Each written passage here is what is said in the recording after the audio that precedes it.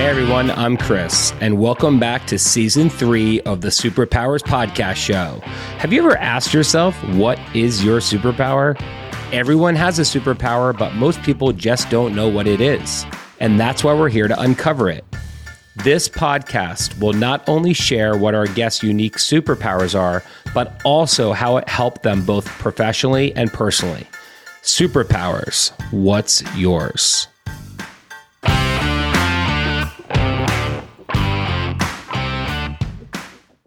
Welcome back, everybody. Season 3, Episode 3 of the Superpowers Podcast Show.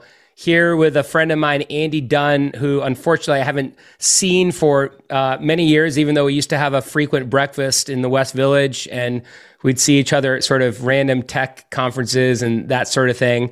He's on the show today. Andy has had a really fun and remarkable career, both being a co-founder and CEO of Bonobos, which obviously many people have heard of that brand. We'll talk a little bit about that. Dabbling into venture with his own venture practice, which he's had for a while, a company that he co-founded with his sister. I noticed that he may have something up his sleeve next, which is called Whipped Cream. At least that's what it's called on LinkedIn. So we'll see what he can tell us. But anyway, let me stop talking and say hi to you, Andy. So a couple things. Where are you dialing in from, and how are you doing? Chris, it's so awesome to be here. Dialing in from Chicago. So after 16 years away, prodigal son returns to his hometown. And it's both sad to leave New York behind and the tech community and everything we built there, and so many good things happened there in my life. And probably most importantly was meeting my wife, Manuela. And we just had a little guy and made the decision as a family to move with the baby back home for me, and really as sort of home for her. She's from Brazil originally, but went to high school up in Evanston.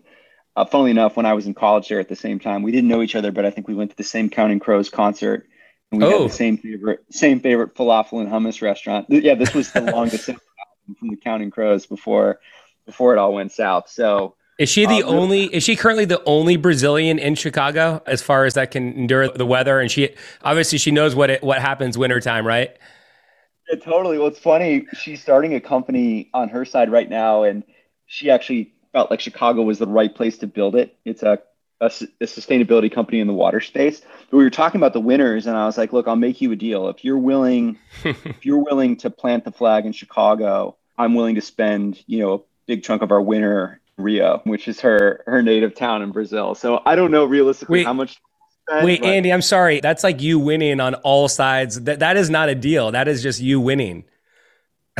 Yeah, look, I think that's the lesson on being married for a period of time here. Is it's all about win-wins and feigning sacrifice to pretend like you're giving something up when you're really not. That's a real recipe for. Let's make sure she doesn't listen to this and our other millions of listeners and doesn't get that soundbite. I do have a question for you in regards to Chicago. I will tell you, and for our listeners and getting to know Andy over the years, and I have boys that are 10 and 8, married in 2006. I always remember talking to you, Andy, various times in regards to we always had very good conversations on the personal side of things. Getting married, having kids, you were always highly curious to what's it like being a dad on like a bus at the lobby conference and, our breakfast in the West Village or wherever we were eating. So now that you're a dad, just very quickly, is it everything that you sort of kind of could imagine, or was it what I sort of equated to as you step out of this one world, which is like, oh yeah, I know what it's like. It's going to be like, and then you kind of go into this other vortex and you're like, oh my God, like what's been your experience?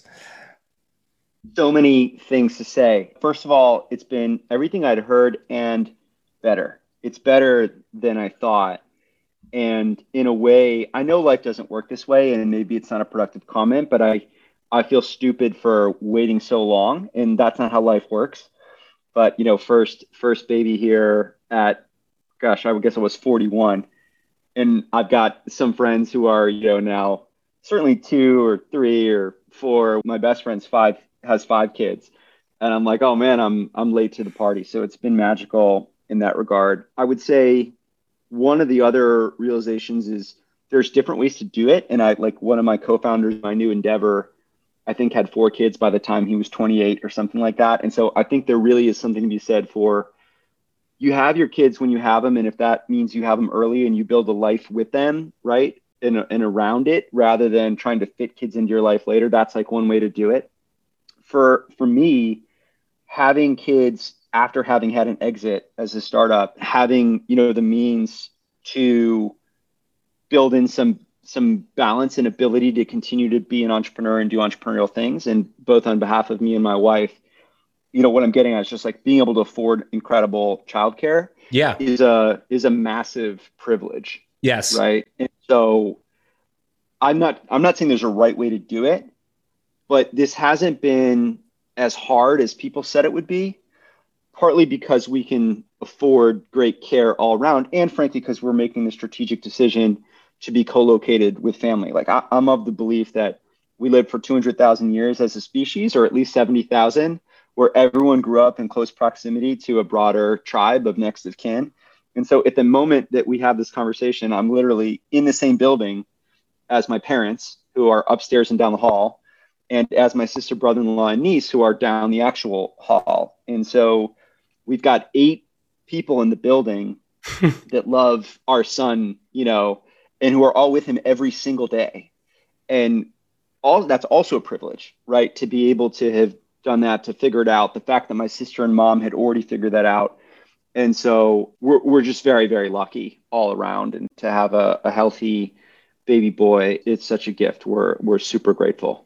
I'm happy to hear that, and hope to hear about more babies from your family. One of these days, I'd like to come to the Sunday dinner there and see what that's like. I'm sure it's a lot of fun. Before I kick in, I got to ask you, but you can't spend too much time on it. How are the Bears going to do this year with Justin Fields? We just got to talk about the Bears for a minute. Well, first of all, I had a renaissance in love. It's not the wrong term for NFL football. I got a chance to go with my boss from Walmart, Mark Lowry, entrepreneur, founder of Jet.com, diapers.com.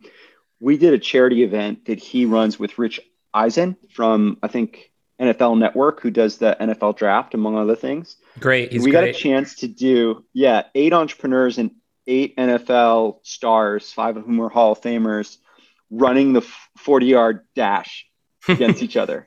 That's and cool. I was paired, so it was teams. It was like 1 entrepreneur and 1 NFL great. And I ended up getting paired with Michael Vick. Oh, come on. Which was so cool. And who's just an exceptional person. Obviously, he's had a wild life story. Yeah. The 2-part documentary just came out on him. And we had a great bond. And he ran a 4.7, which is pretty freaking fast for a guy who was having a bunch of cocktails the previous night.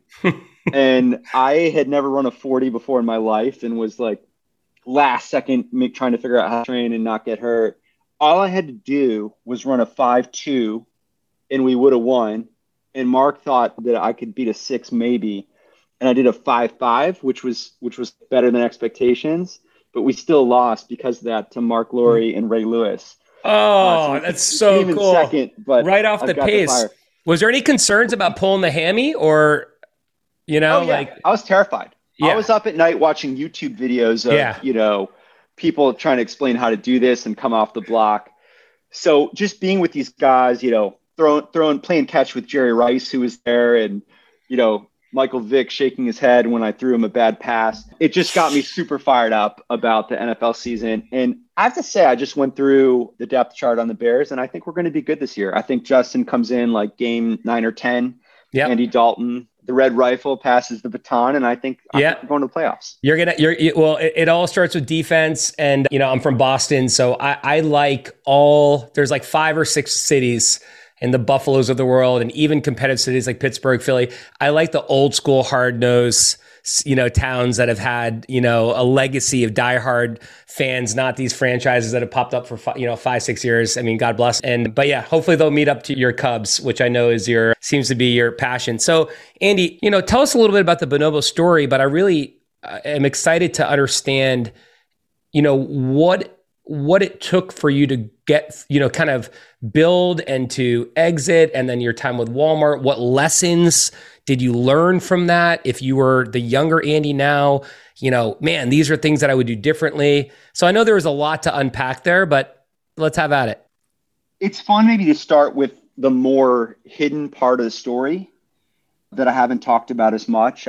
Guy Raz at How I Built This does a pretty good job of excavating kind of the basic building blocks of the story, to be redundant, of how you build something. And I got to go and do that. And so I feel like I'm on the record with how the company emerged. I think what your question and what you're getting at with this show is like, how did the human emerge, and who is the human behind the entrepreneur, and in what ways did that human become an entrepreneur? I'm not sure that's exactly right, but that's right. You basically summarized my show better than me. So thank you. I'll listen to this later, but that's exactly what we're doing. And your superpowers behind Andy that led you to where you are today. That's what we want to talk about.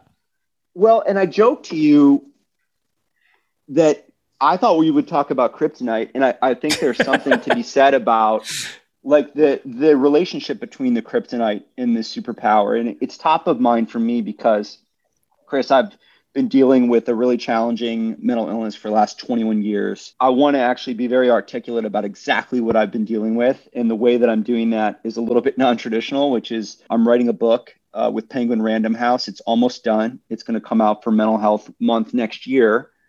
So I'm bearing the lead here a little because it's such a crazy set of stories that it deserves the right reveal.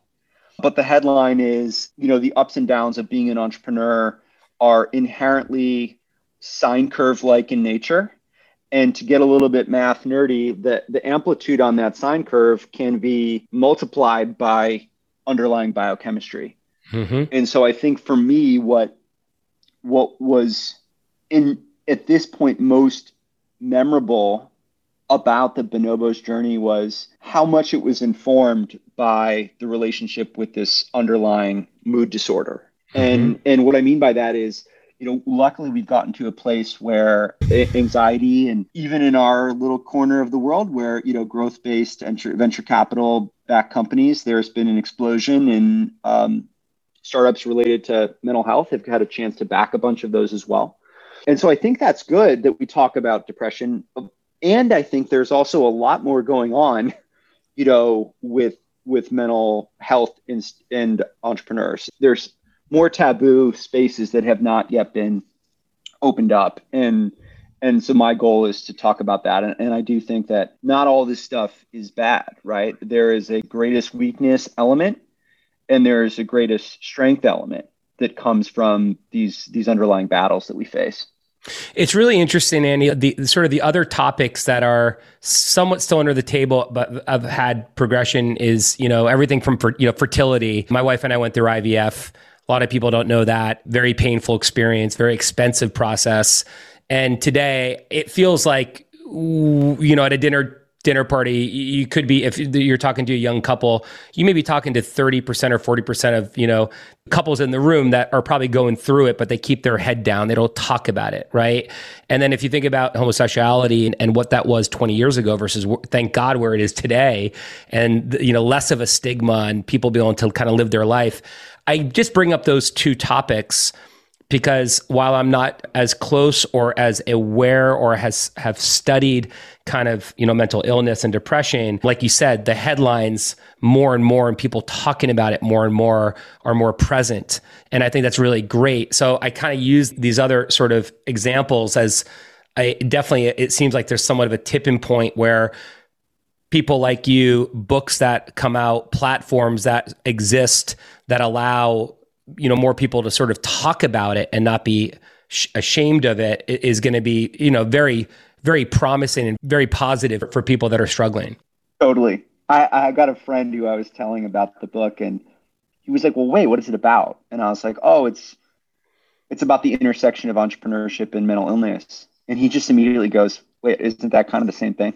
And I thought it was great. And if you look at the data, different kinds of mental illnesses, whatever other term you might want to give to it, for more moderate versions, mental health challenges, index between 7 and 20 to 1 in entrepreneurs, right? And so if you take narcissism, if you take depression, if you take anxiety, if you take bipolarity, if you take, any of these things, it over indexes in people who create stuff. And in some ways, it undergirds the genius. And in other ways, it seeks to destroy it at the same time. And I think living with that paradox in some way, shape, or form is the journey of anyone who's trying to do something superlative and exceptional. And I think, therefore, we need to confront that and be able to talk about it without shame. And you bring up this concept of coming out of the closet, right? Thank God we're there, right? I can remember literally we were in New York when New York passed Freedom of Marriage Act. I was at Marie's Crisis, which is a mostly gay show tunes piano bar in Greenwich Village. And I've never been around that kind of joy before in my life. It wasn't a joy of a wedding or other joyous events. It was people who've just become free. It's something radically different. And I don't know that we'll have quite that same kind of a moment with mental health, but we need to get to a place where the stigma evaporates so that you can talk about it just the way you would talk about if you're having knee surgery or if you're dealing with diabetes. Yeah. And people aren't going to go off and whisper and talk to the side, or this person has this. Yeah, it's exactly. It needs to be something we can openly talk about. Exactly. Yeah. If there were no shame, we could, right? Shame is what you can't speak about. And shame, separate. Yeah, no, go ahead. No, sorry. What was the driver of, and it's wonderful that this book's coming out. Was it sort of byproduct of your journey and being a founder of Bonobos and just how challenging that was, or maybe the other side of it? Was it that period where you're like, wow, I'm going through that? Like, was being an entrepreneur the catalyst? Yeah. So here's what I would say about it. There is a interplay, and not just in mental health, in so many ways in our lives, between the exogenous factors, the external reality that we're living, and our underlying DNA, right? It's what I don't know, genotype and phenotype, right? Something like that. And in some regards, what we become in terms of any mental health pathologies that evolve is it going to be an interplay between those things? But in my case, there was a very clear diagnosis that I was given when I was 20 that I chose as an individual, and I think we chose as a family, to blame on substance abuse. And as you might imagine, like happens in physical health, with mental health, it's even harder. There's what's called a differential diagnosis, which is to say, we're not sure this is right. This is what it could be. Let's watch. And therefore, there was this dormant issue that was stigmatized, which we didn't talk about. And when I started dealing with some real acute depression during the Bonobos years, like the onset was as shit was going down with my co-founder, as I was facing the typical, looks great on the outside, are we running out of money on the inside? I'm good at hiring. Oh wait, I'm bad at hiring. All these like things around, strategies not working, executive churn, can't raise money. I dealt with like massive bouts of depression. And I can remember telling a doctor who was a family doctor, this is what I'm dealing with. I slept all weekend and I don't really feel like living. And he was like, you just have a really hard job, right? In moments like that, where you're making a bid for help. Yeah. And, it's someone who's trying to say something helpful, but what we didn't do was like tackle it the way we would have tackled a physical issue. Right. It's like, no, you're going to a doctor, you're figuring out medication. Yes. And I tried some of that. And then I think what makes the book fun, and I wish I could say more, I'll be able to say so much more about it soon, is in 2016, it became really clear that original diagnosis was correct. Mm-hmm. And this was just a year before we sold the company. And it was a lot. It's going to be a great story, if anything. And, when you loop back to your question around what was a part of the overall Bonobos journey, I think the thing that comes from this kryptonite that I've had of this issue is an aspiration to be radically honest with myself, because on some level I've known you don't forget a diagnosis that you're given. It's meaningful. Mm-hmm. You can try to push it down. And I do think there has been at least one good thing that has come of that from me, which is an ability to at least try to be radically honest with myself. And a great example that you bring up is like, hey, the sale to Walmart. I was honest with myself. Bonobos was not likely to become the independent public company that I always dreamed it would be. I remember thinking, wait a second, there's a way to build a backbone of software for the whole like direct consumer brand revolution. And we literally tried to do that inside our company. We opened an office in Palo Alto. We got our VCs behind it. Turns out that is being done well by a company called Shopify, right? So sometimes you want your company to become, something massive. And the right answer is let's just build a great premium menswear retailer, right?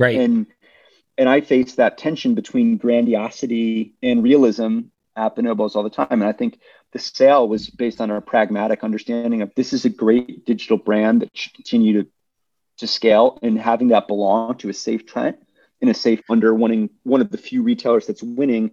That was a decision based on radical honesty. And I think at my best, I've been able to, navigate that collision between fantasy and reality in a way that's pragmatic. And I think a lot of that does stem back to the struggle that I've had. Andy, that is like just so much wealth of value, what you just said. And having, been at the time when I was running App Savvy, same experience, ambitions here, reality here, so many mistakes made sort of reaching for something that it wasn't. And whatever those hurdles were, any words of wisdom for current founders or entrepreneurs? Are there signals to understand when and where your kind of realization of your dream is actually here? And by the way, if you ask any founder, a several $100 million exit to one of the largest brands and sort of overall market value is a massive success. But how do you know when to sort of come to grips with, hey, this is who we are, and this is probably our best outcome, and let's not keep sort of spinning or pushing for something that may not materialize? Like how does one know that? In my case, it was because we're hitting 10 years. I was getting older. I remember sitting down with Mark Lurie and then Doug McMillon, who's the CEO of Walmart, who more or less walks on water as a human and as a leader. Couldn't admire him more. I couldn't admire both of them more. And Doug said to me, why do you want to do this? And I knew I would never see him again, like the probability of this all working out. And I'm like, the one thing I'm going to do two things to this dinner. Number one is I'm not going to drink. And number two is I'm going to be honest. And I said, Doug, because I need a job. Being a startup founder is not a job. And I was getting married. I had shareholders who didn't been in for a decade. I had angels who didn't been in for a decade. I had VCs who'd been in for 7 years. And I think there's a moment where, fantasy and reality do need to collide. And it was a pragmatic decision that I think, thank God, like if the other deal we were going to do was a private equity deal, that would have been a minority deal where we would have been going for the IPO. And we never could have predicted it. But, with COVID and I think 60 retail locations and everything, and being private equity owned and not inside of a big company that's doing well, like Walmart, has really thrived over the last 18 months, given the vital role that it plays in the American economy and the shift to digital. And I got to be a tiny part of that. It would have been really tough. And so I think one thing that I watch out for, Chris, when I talk to new entrepreneurs that I think is a good watch out is I don't like when an entrepreneur says, well, what we're doing is this, but what we're really going to be doing is that. Yeah. Right. Right. I can remember myself being like, well, this isn't a pants company.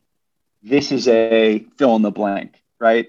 This is a technology company that happens to sell pants now. Yeah. Or this is not NHL 94. This is Electronic Arts. We're going to build dozens of brands, which I literally at one point thought. And then every time we tried to do that, we launched 2 other brands. We woke up and discovered actually building one brand is hard enough. Right. And so whenever I meet an entrepreneur who says, our business isn't what we actually do, it's something later that we delusionally are going to do. Yeah. Right. Yeah. I get nervous. You get nervous. People. Because what that really means is I'm not really that excited about what I'm doing now. Right. It's only a path to what This I'm is the going to be building doing block. later. Exactly. To go to where I That's really like want to go. saying, like, I don't really want to have a baby. I want to have a 5-year-old. Right. It's really kindergartners that I'm excited about. Why do you think entrepreneurs you could throw investors into the same category, struggle with focus? I mean, you could argue that, the best and most successful companies on the planet only do one thing really well, right? Maybe Apple's a little bit different. There's a hardware and a software component. There's a couple companies that sort of have that level of sort of diversification. But like, if you look at a lot of the most successful companies, there's a high degree of focus. So where does this sort of need or desire to potentially expand further, greater, faster? Is it just economics? Is it shareholder interest? Is it returns? Is it making money? Like, is it a combination of all things? It's such a beautiful question, and there's two answers to it that I think are both important. My psychiatrist likes to say everything is overdetermined. Humans crave singular narratives to things, but there's generally multiple factors. And I just want to focus. I think there's many in regards to your question, but there's two that I want to focus on. The first is just the nature of the entrepreneur herself, which is to say, by your very nature, if you start something, it's because you're driven to distraction by the world and you want to put something new into it. Mm-hmm. And so your nature is when people say, no, don't do that, which might be your investors once you have a company in flight, your pattern recognition is, well, like, people told me this wouldn't work. And so now that I have this new idea for what we're going to go do next, your pattern recognition is bet on yourself when you have a contrarian idea. And so there's this paradox of, what leads you to become a founder is an unhelpful skill set in some regards when you're trying to become a CEO, right? Because what a great founder does is invent something new. What a great CEO does is scale what they've built. Mm-hmm. That is the first invention until the company can afford the second invention. Mm-hmm. And usually that's a few years away at a minimum, right? Makes sense. Yeah. So that's problem one. Yeah. Problem two is entrepreneurs look at successful companies that currently exist and don't factor in that they didn't start that way, that they started focusing on something hyper narrow. And I happen to just be looking at that today for the new venture that I'm working on. And I shared with our team, Airbnb looks like they got a lot going on. At the beginning, it was overbooked designer conferences in San Francisco and a few people trying to rent out their apartment. Yeah. Facebook has a lot going on. It was Face Mash. It was Mark Zuckerberg as a Harvard sophomore trying to rate the attractiveness of women on campus.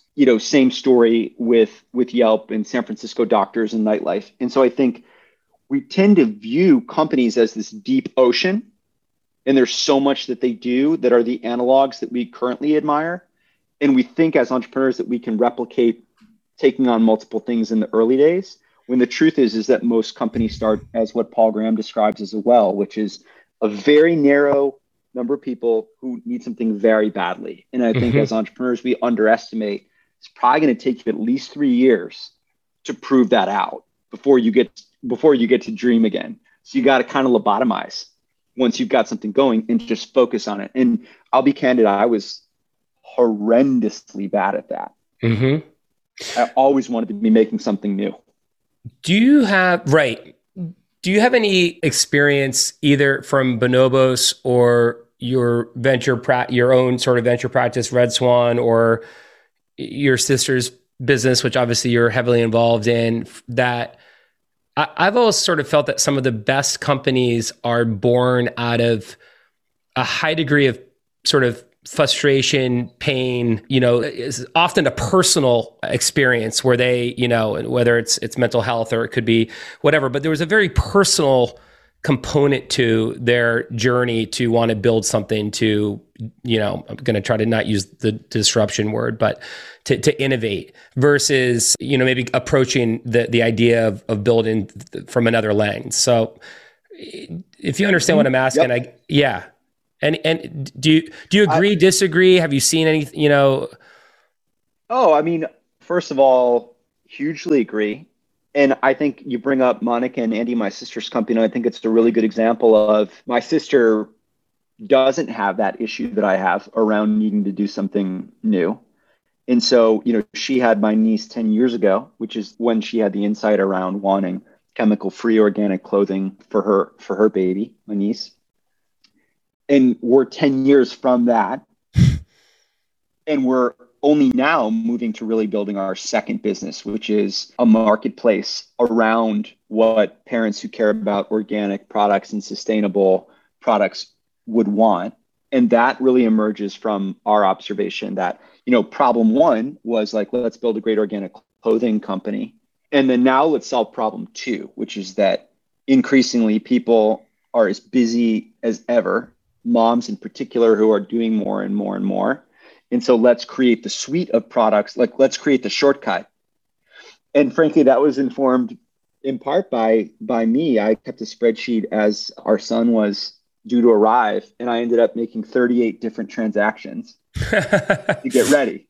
Now, partly I was obsessive about it. Yeah. But that took me so much time. I mean, I became a Consumer Reports subscriber to figure out this car seat, right? I was the aisles at Bye Bye Baby, learning about what's the right kind of bottle to get and which bottle do I buy and why.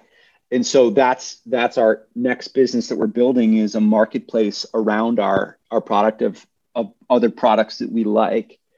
And we're doing that probably, I think, at the right time, which is, 7 years in of building the core business. Right. And so I think it's unique to find an entrepreneur like Monica where they have the patience to kind of build the next product, not ahead of schedule. Right. From a Red Swan perspective and investing, has that always been somewhat of a bridge, perhaps, as you sort of think about what's next or build or something, kind of comes to mind? Has it always just been something, hey, you're in this unique situation being who you are to support and invest in companies, in investments from your personal standpoint?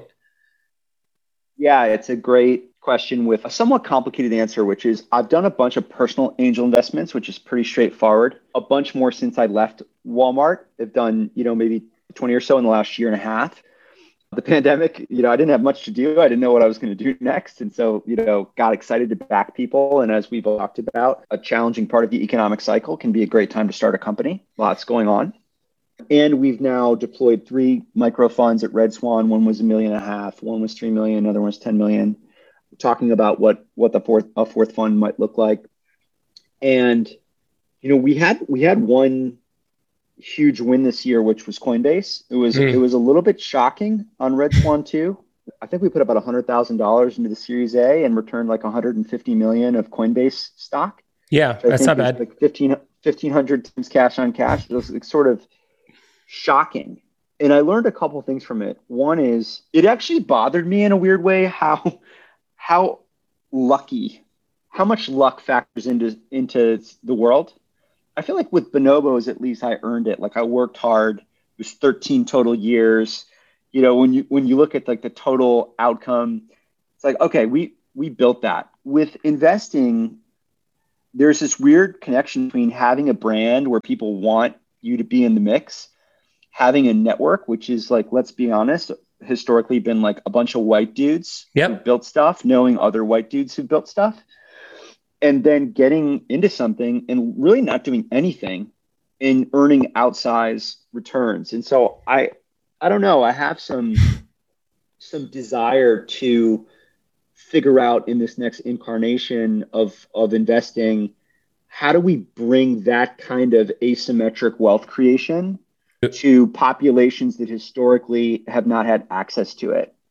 And so I think of the 20 investments I've made over the last year and a half, the vast majority have been female founding CEOs, and working hard on how to bring more people of color into the fold, both on the investment side as co-investors, as well as into the founders that we're looking at. It's almost like it's almost, the only comp is AngelList, but something along those lines where whether it's people of color or any minority that just does not have access to the network that is, fundamental to get to deal flow. Let's admit deal flow and access is critical, But if one could write a $50 check to a $100 check to a $10,000 check and have a small piece of maybe a next Coinbase, but in a portfolio construction, obviously you never want to cherry pick one or two companies that may not make a ton of sense.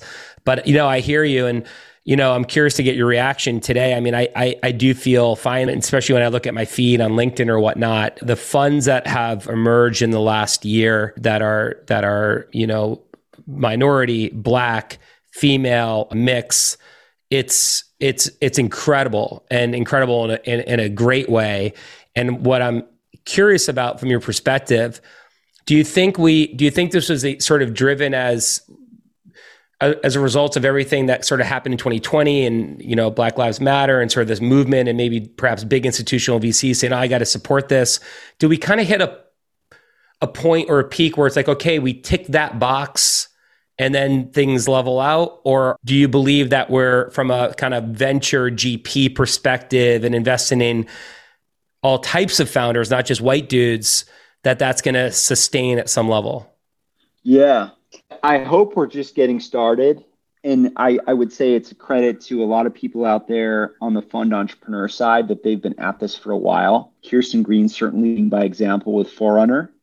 And then some new funds that have said, actually, what we'll do is we'll focus on backing, and we're talking on the female entrepreneurs, funds like what Anu Dugal is doing with Female Founders Fund and Susan, Lana and Nisha are doing with BBG.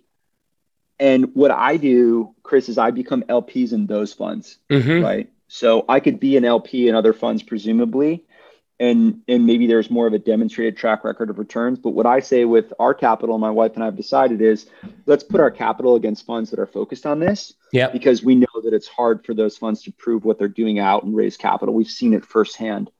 I think that's part of it. I would say 2020 with Black Lives Matter, that uncorked, I think, some new energy, which was important in the ecosystem around Black entrepreneurs and Black investors.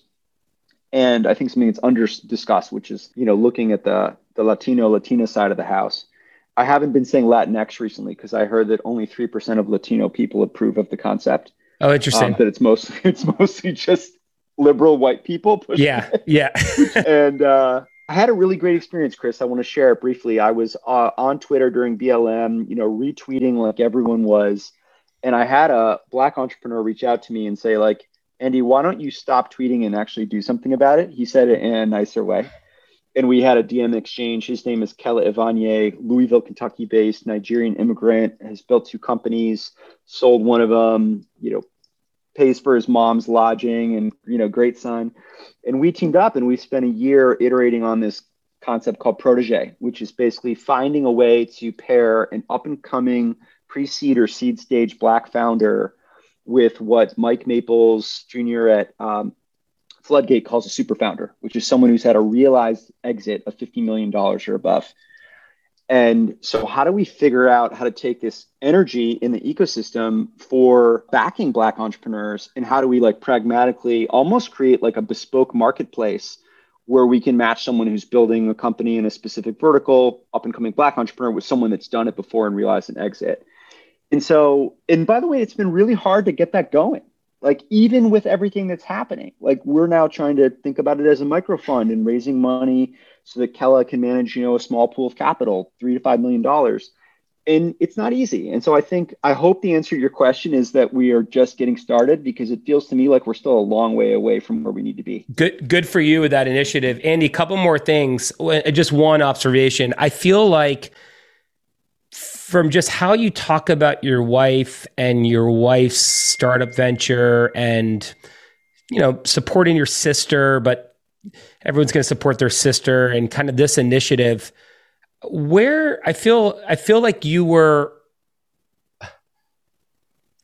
maybe ahead of the curve slightly as relates to doing the right thing as it pertains to women and women in venture and women entrepreneurs. And yes, it's kind of a mainstay thing, and of course everyone's going to support it, and no one in their right mind is going to think that that's a terrible idea. But my instinct tells me you were just a few years vocal and also active around it, Is this mom? Is this like from family? Is this mom and dad? Is it, where Yeah. do you think that's true? Do you realize that may be something? Has someone ever said that to you? Do you like the fact that I asked you 70 questions rather than just one? I love it. I love it. It's again overdetermined. It starts with my grandmother, my maternal grandmother. She was born as a child bride in Pakistan, which means she was promised to be married at 11. She was married at 12 or 13. She had two miscarriages before she was 15. She had two infants who died in infancy before she was My 17. goodness. Then she had seven kids, the middle of whom is my mom, who was born in a refugee town on the way from Rawalpindi, Pakistan to New Delhi, India at the time of the partition. 2 million people died at that time. My mom was born on that long march.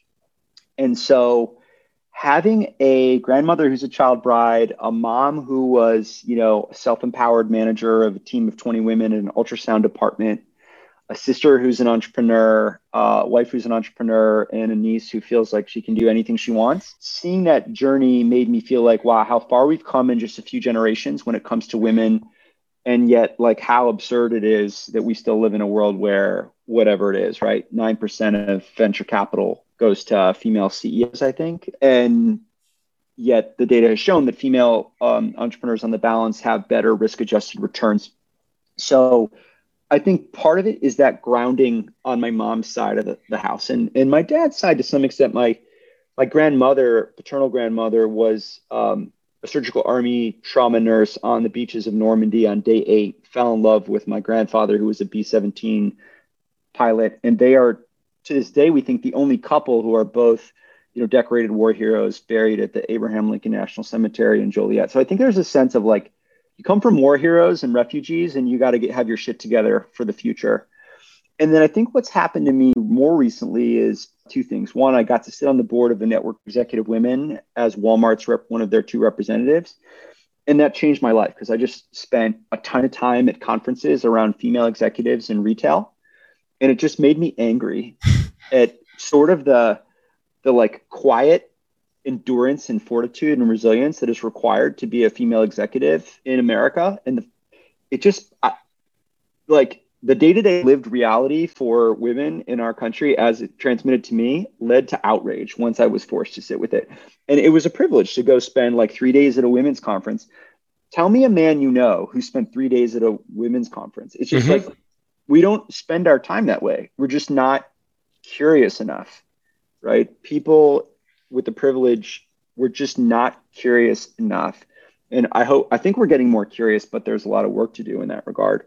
And I would say the most important factor recently has just been my wife, who just like gives no F's about my point of view when it's wrong. Like, and for me, the example is like, we were early days dating and she did a math calculation in her head. And I was like, you're really good at math. And she was like, what?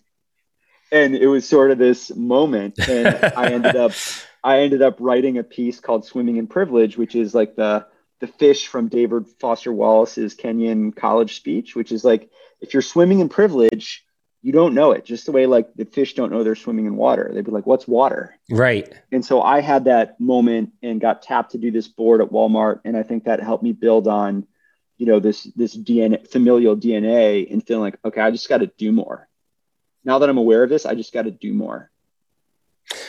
I mean, I really hope that our listeners and people that hear this story, Andy, can find just a little bit of time to open up their own curiosity, beyond their day-to-day. It is hard, I'm sure you can imagine, but just listen to some of these examples and how many more doors open as a result of not sort of being just happy in your own swim lane is critically important.